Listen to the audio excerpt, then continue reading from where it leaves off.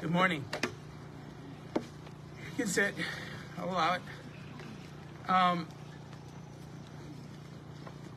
He is risen. Try that again. He is risen. He has risen. And he is risen indeed. That's what we have. That's what we celebrate today. You know, one of the things, because he is risen and he is risen indeed, we can actually go before him and realize that we have forgiveness. Is this working? I have no idea. Hello? Hello? Sounds like it's working. My bad. Okay. So, just like to open us up with this scripture, and then we're going to pray. In whom we have redemption through his blood, even the forgiveness of sins. Praise God that he is risen. Praise God that the captain of our salvation was made perfect through suffering.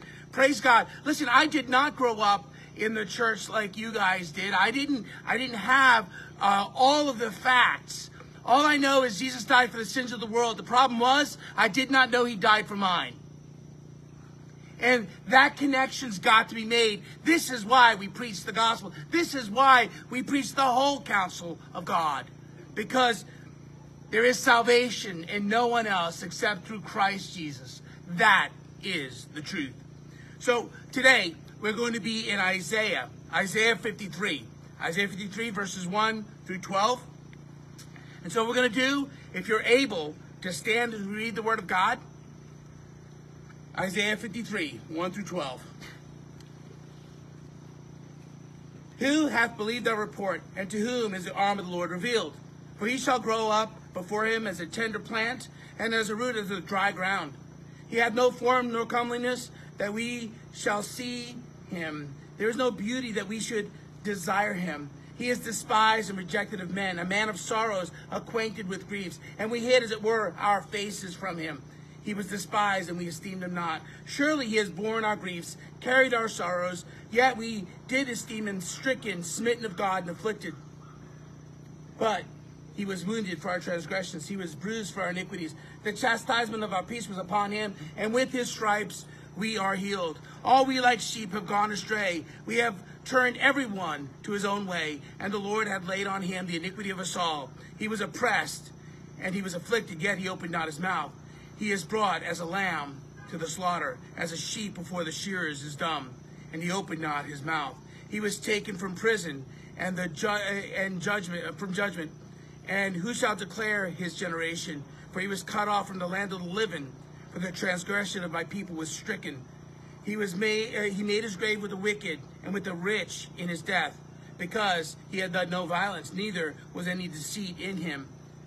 Yet it pleased the Lord to bruise him, and he had put him to grief. And when thou shalt make an offering, his soul an offering for sin, he shall see his seed, he shall prolong his days, and the pleasure of the Lord shall prosper in his hand. He shall see the travail of his soul, and shall be satisfied. By his knowledge shall my righteous servant justify many, for he shall bear their iniquities. Therefore will I divide with him a portion with the great, and he shall divide the spoil with the strong, because he hath poured out his soul unto death, and he was numbered with the transgressors. And he bare the sins of many, and made intercession for the transgressors. Father, will you please bless the reading of your word? Now, Lord God, will you bless the preaching of your word? Because, Lord God, I have nothing else to offer. But, Lord God, what you have given us. So would you please today, would you minister to our hearts? For those that know you, Lord God, this would encourage and embolden them and strengthen them to press on in their call to preach Christ and him crucified, to share the gospel with those that are in desperate need of it. But Lord God, we must remember as well that we are in desperate need of the gospel ourselves to sustain us. So I ask that you would have your way. Be exalted, O God. Thank you for all that you have done. In Jesus' name we pray. Amen. You may be seated.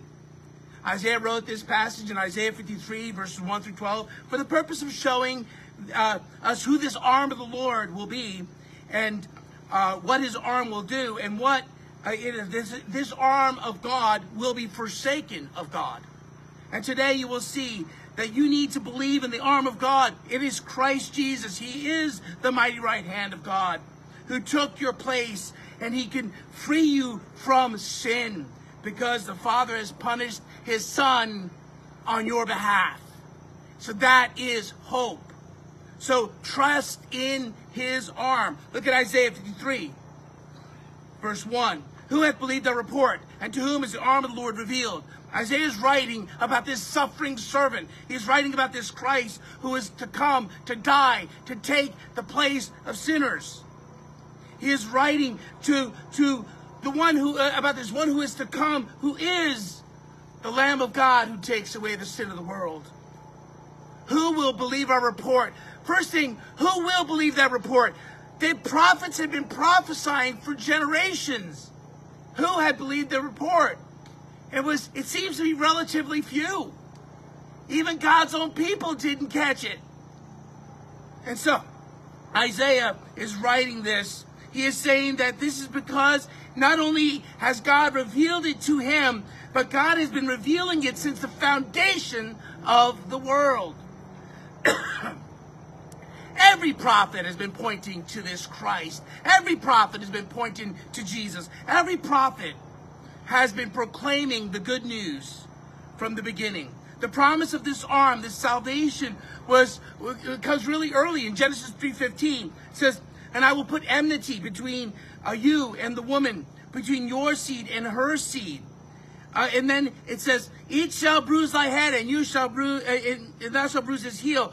Okay, this suffering servant has defeated death, has defeated sin. This is an amen moment. And so, Nehemiah chapter 1, verse 10 says, these are thy servants and thy people, whom thou hast redeemed by thy great power and thy strong hand. Notice the pointing to the strong hand, to the strong arm of God. God promises in the curse to the serpent, back in that Genesis 3:15 passage, that the salvation would come. Guys, it's in the curse to the serpent that we have hope of this coming Savior. This one who would defeat death with his strong arm. His power causes plagues to come on the Egyptians, causes the waters of the Red Sea to stand up in heaps, so that these people could walk through on dry land. Deuteronomy 26:8 says this. It says, and the Lord brought us forth out of Egypt with a mighty hand, listen, and with outstretched arm. There's a reason. How do we know? Well, Jesus stretched out his arms and he died. So this is amazing. And so, and then the verse continues, it says, with great terribleness and with signs, with wonders, he redeemed his people with an outstretched hand. Or Psalm 138, verse 7, though I walk in the midst of trouble, thou wilt revive me. Thou shalt stretch forth thine hand against the wrath of my enemies, and thy right hand shall save me. Guys, in God's mighty right hand, there are two things.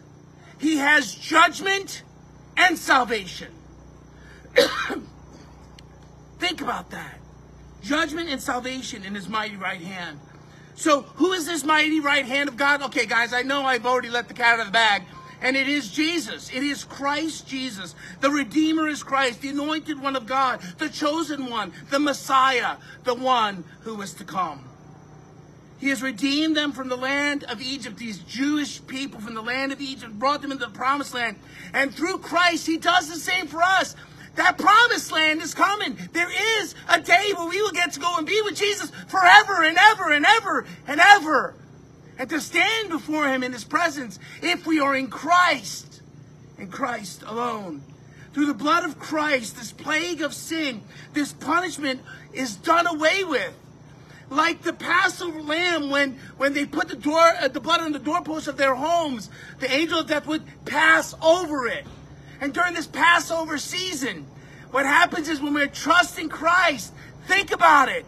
The blood of Christ is put over the doorpost of our hearts, and this death passes over us, and we have life eternal.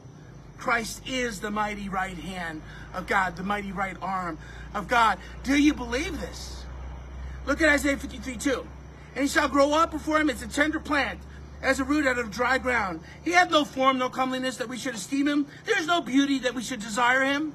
And so he will grow up as a tender plant, this root out of dry ground. And it wasn't dry ground because the people did not want God.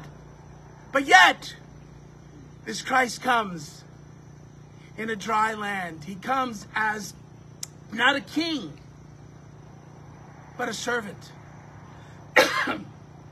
He was not richly appareled. That people would respect him. He didn't have all the pomp and circumstance. He was just Christ, the suffering servant.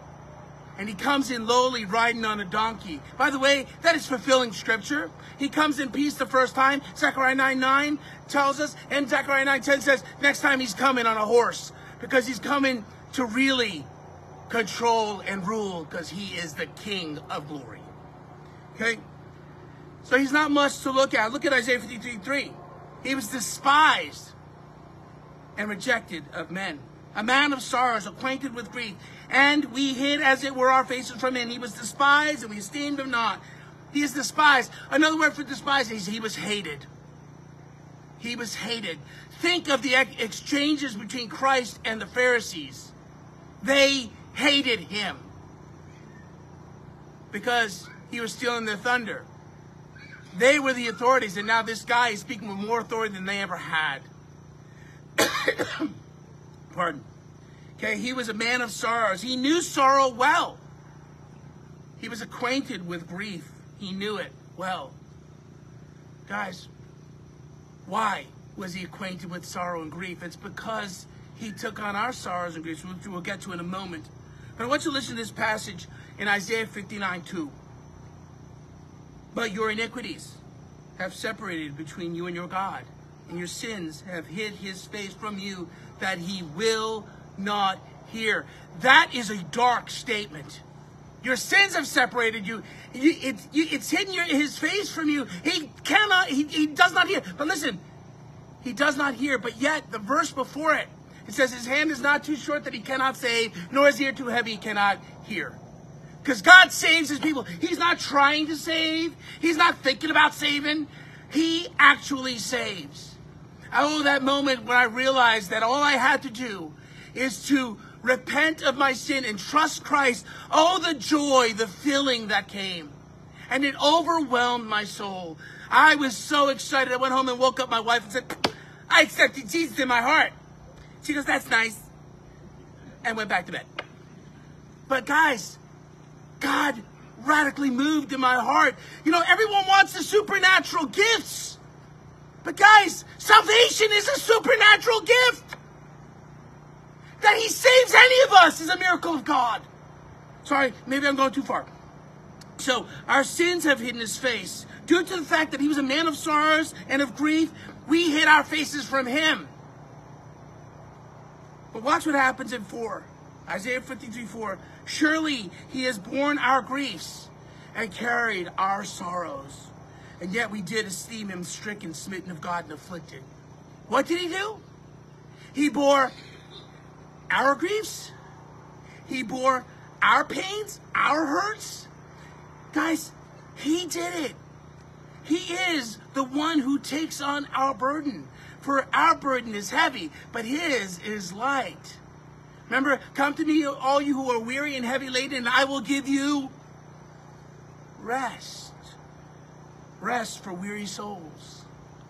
So Jesus, this mighty right arm of God, mighty right hand of God, really does bear our burdens. But not only did he bear our griefs and our pains, but he bore the penalty of sin, the wage of sin. Hebrews 4:15 says, for we have not a high priest which cannot be touched with the feeling of our infirmities, but was in all points tempted as we are, yet without sin. He was at all points tempted as we are, yet without sin. Does that not boggle your mind a little bit? He was tempted in every way like we are. Now, I don't know what that means. I don't know how far that goes. All I know is I have someone who actually understands. He understands, and he took those burdens took those griefs, took that punishment, all so that I could live and have life. We do not have some high priest who comes, who must come in and does not know where we've been or what we have gone through. We have a high priest who's been tempted in every way like we are. He actually understands. He understands. And yet he didn't sin. He came to bring lost people into a right relationship with a holy and righteous God. Do you believe this? So if you're in Christ, he is the salvation that you have trusted in. By the way, the name of Jesus literally is the salvation of God. The salvation of God. Isn't that a coinky dink? It's the salvation of God. He is the one. Now, what we're called to do, oh dear saints, if you're here and you know Christ, is follow in obedience. Follow his will, follow his way, follow his word, be led by his Spirit, and trust him in that. If you're here and you do not know Christ, you got a different problem. Now, you may know all about Christ up in your noggin, but something hasn't happened in the root of your soul. You must be born again. You must be born from above. You must be born of his Spirit. He puts a new spirit in you and he causes you to repent and believe. He calls and he saves. Just repent and believe the gospel. Turn from sin and trust in him. So, trust him who is the arm. The second truth is not going to be that different from the first truth. It's trust in him who took your place. We've already talked a little bit about this, but let's look at Isaiah 53:5. But he was wounded for our transgressions. He was bruised for our iniquities. The chastisement of our peace was upon him, and with his stripes we are healed. But who is he? It is Christ who was wounded for our transgressions. It was Christ who was crushed for our iniquities, bruised for our iniquities. It is Christ, it is Christ, it is Christ. What are transgressions? They're sins. Some people say that those are transgressions that we commit that we do not realize we're committing. But, guys, it's still sin. So, Jesus dies for not only the unintentional sin, but he dies for the intentional sin. We must look to Christ. Sins are the sins you commit willingly, the sins that you commit willingly with intent in your heart. Guys, sin is disobedience. Sin, it goes against his word. And we could go through the good person test from the 10 Commandments. Have you ever lied? Have you stolen? All those. If you say yes to any of them, you are guilty of breaking all of them. If you break one, you broke them all, James tells us. So think about that. If you lied, you're worthy of death. And you go, oh no. Well, yeah. But isn't it awesome that we have a gracious and merciful priest that has taken our place and we can trust in him? But we must turn from our sin. Someone had to die. If when you think through this, it's by his stripes, by his wounds, we are healed. Now, I know there are people that say, oh, we should not have any sickness anymore. Heresy.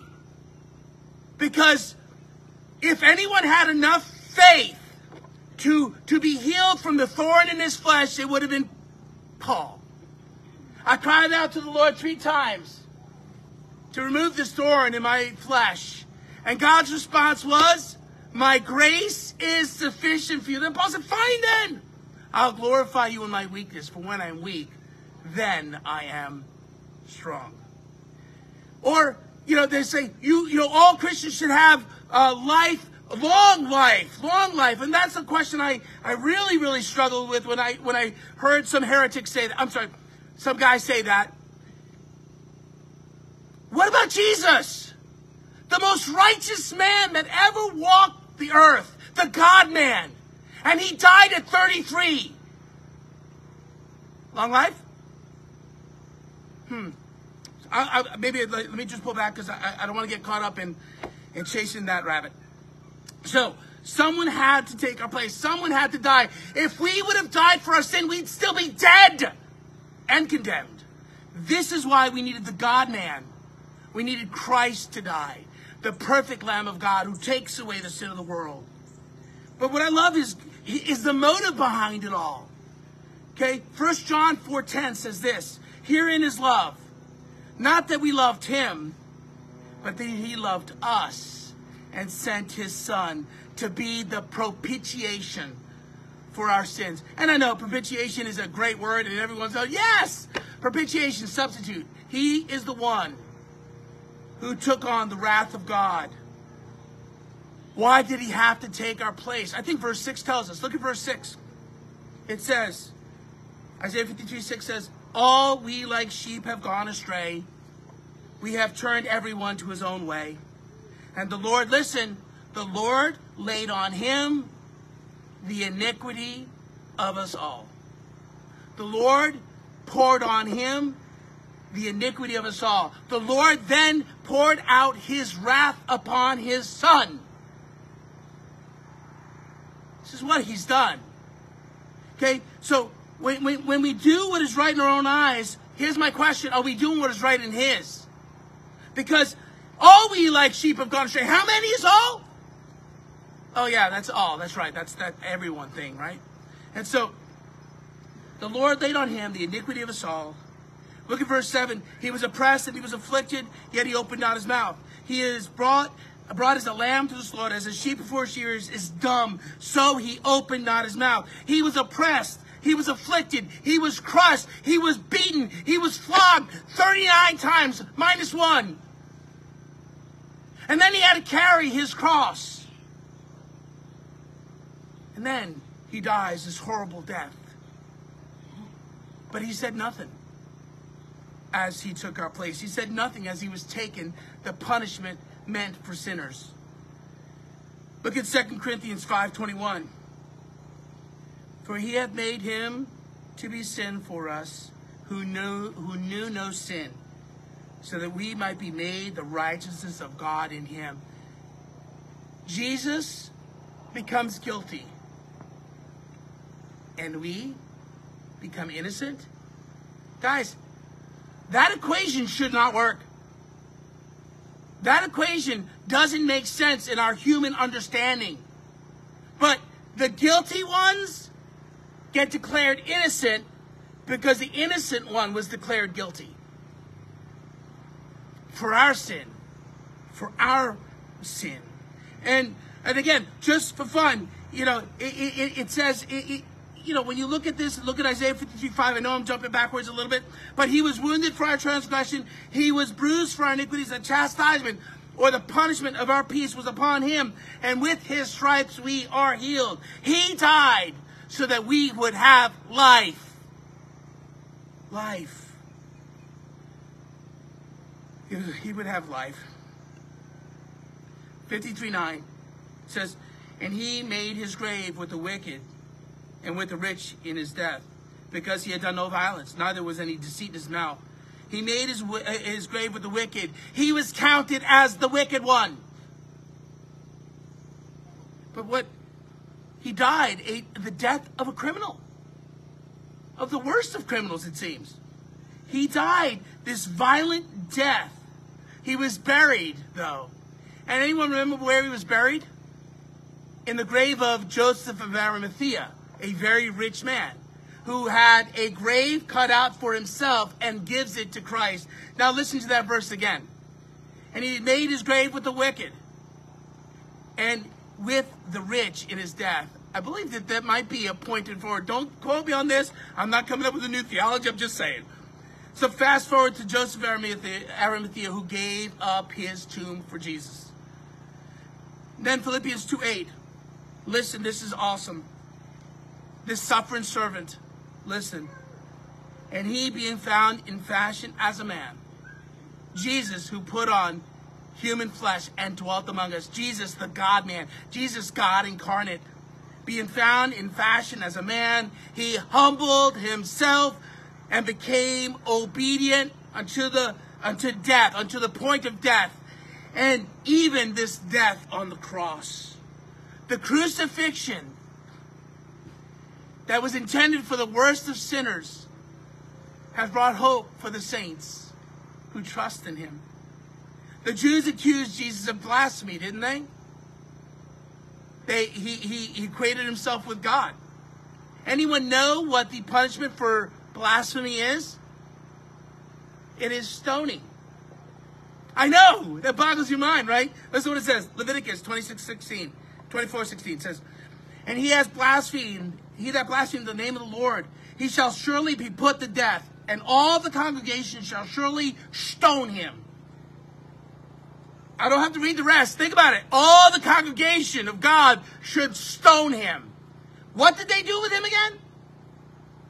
They put him on a tree. So, if blasphemy was to stoning, why did they crucify him?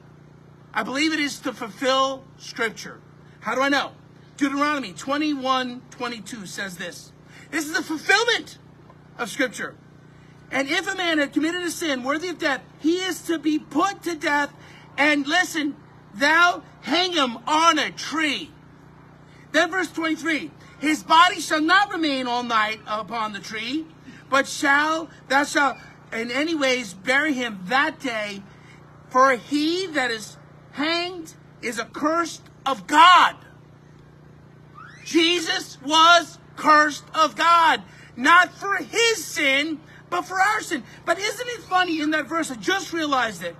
When you think about it, his body shall not lay on the tree all night. Guys, what did they do with the body of Jesus after he died? They took him down and they buried him. Because he couldn't stay.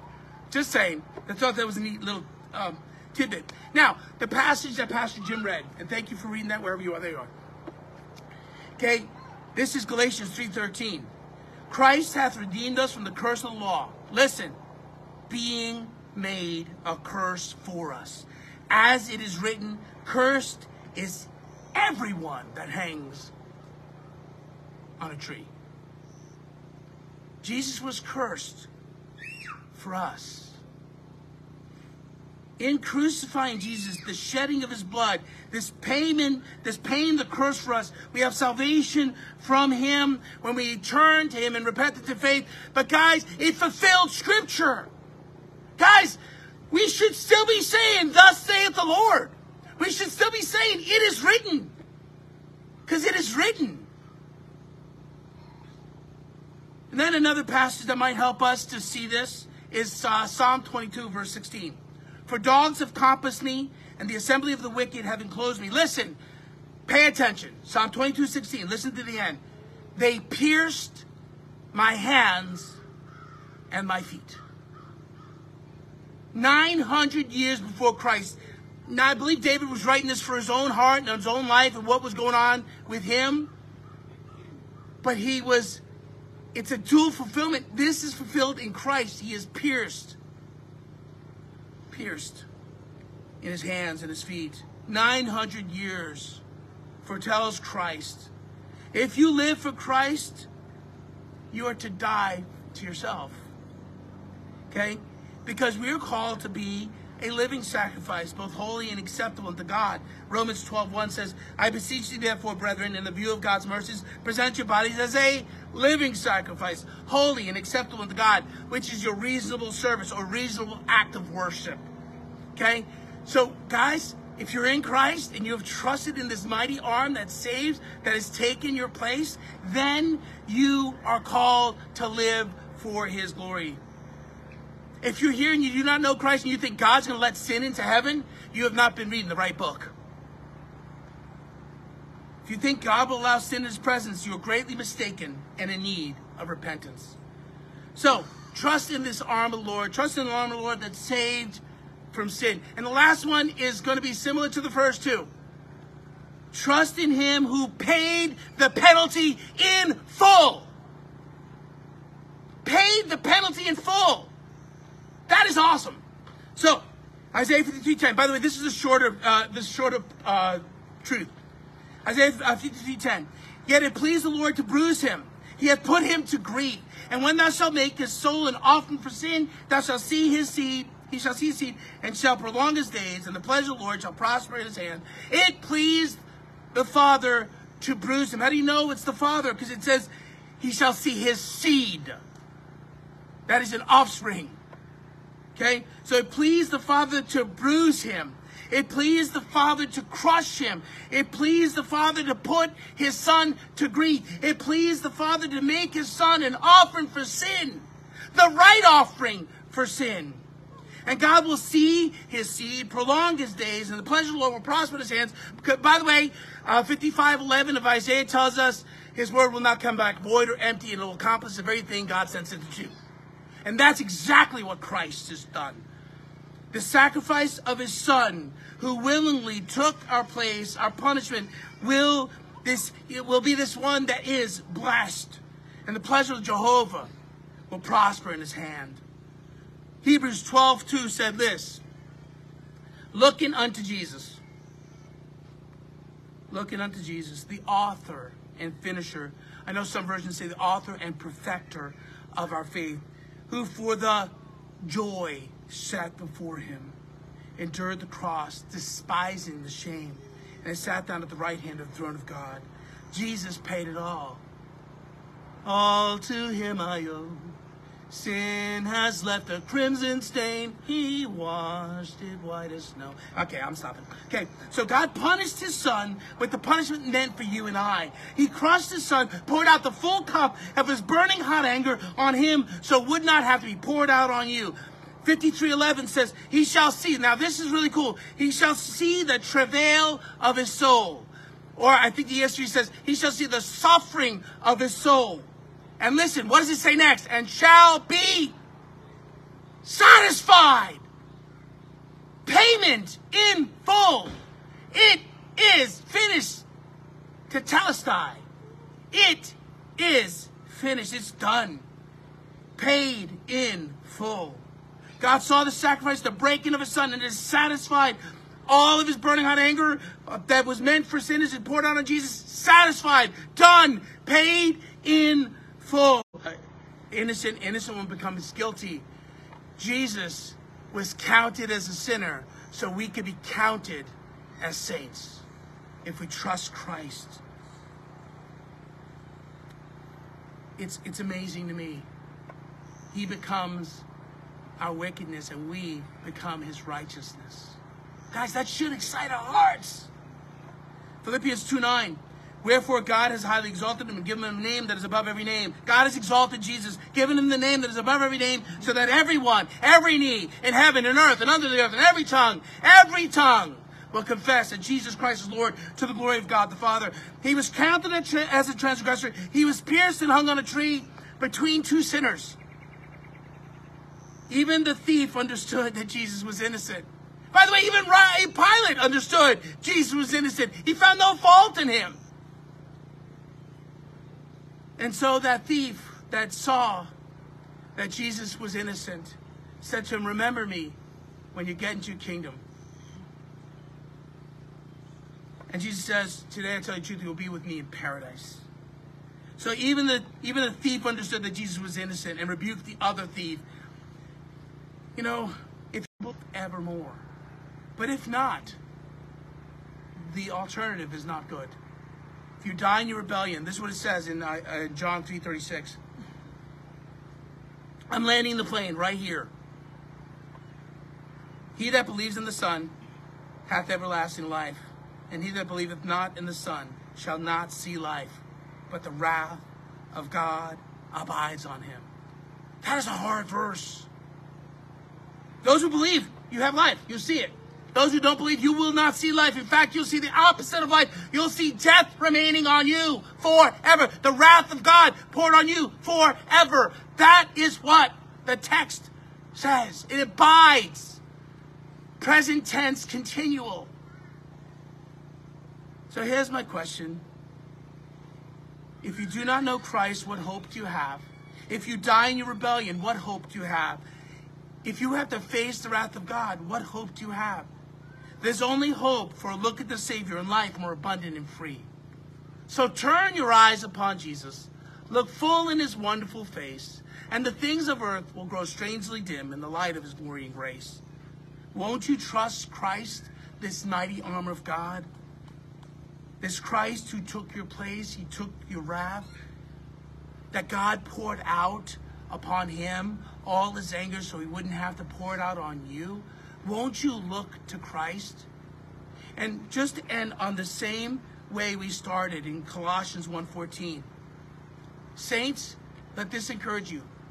Those of you who do not know Christ, let this encourage you to look to Christ, in whom we have redemption through his blood, even the forgiveness of sins.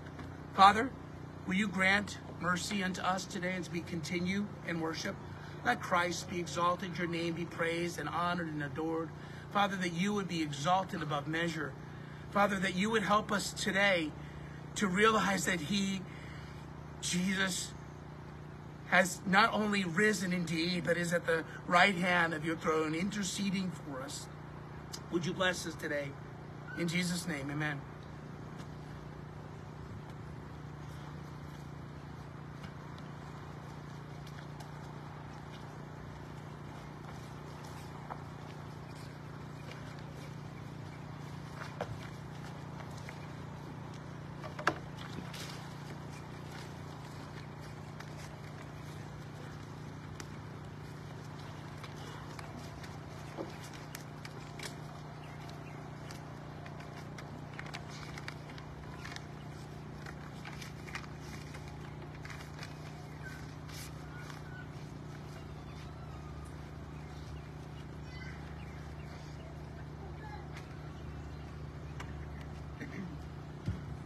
All right, thank you for worshiping with us. We're going to end with It Was Finished. It's new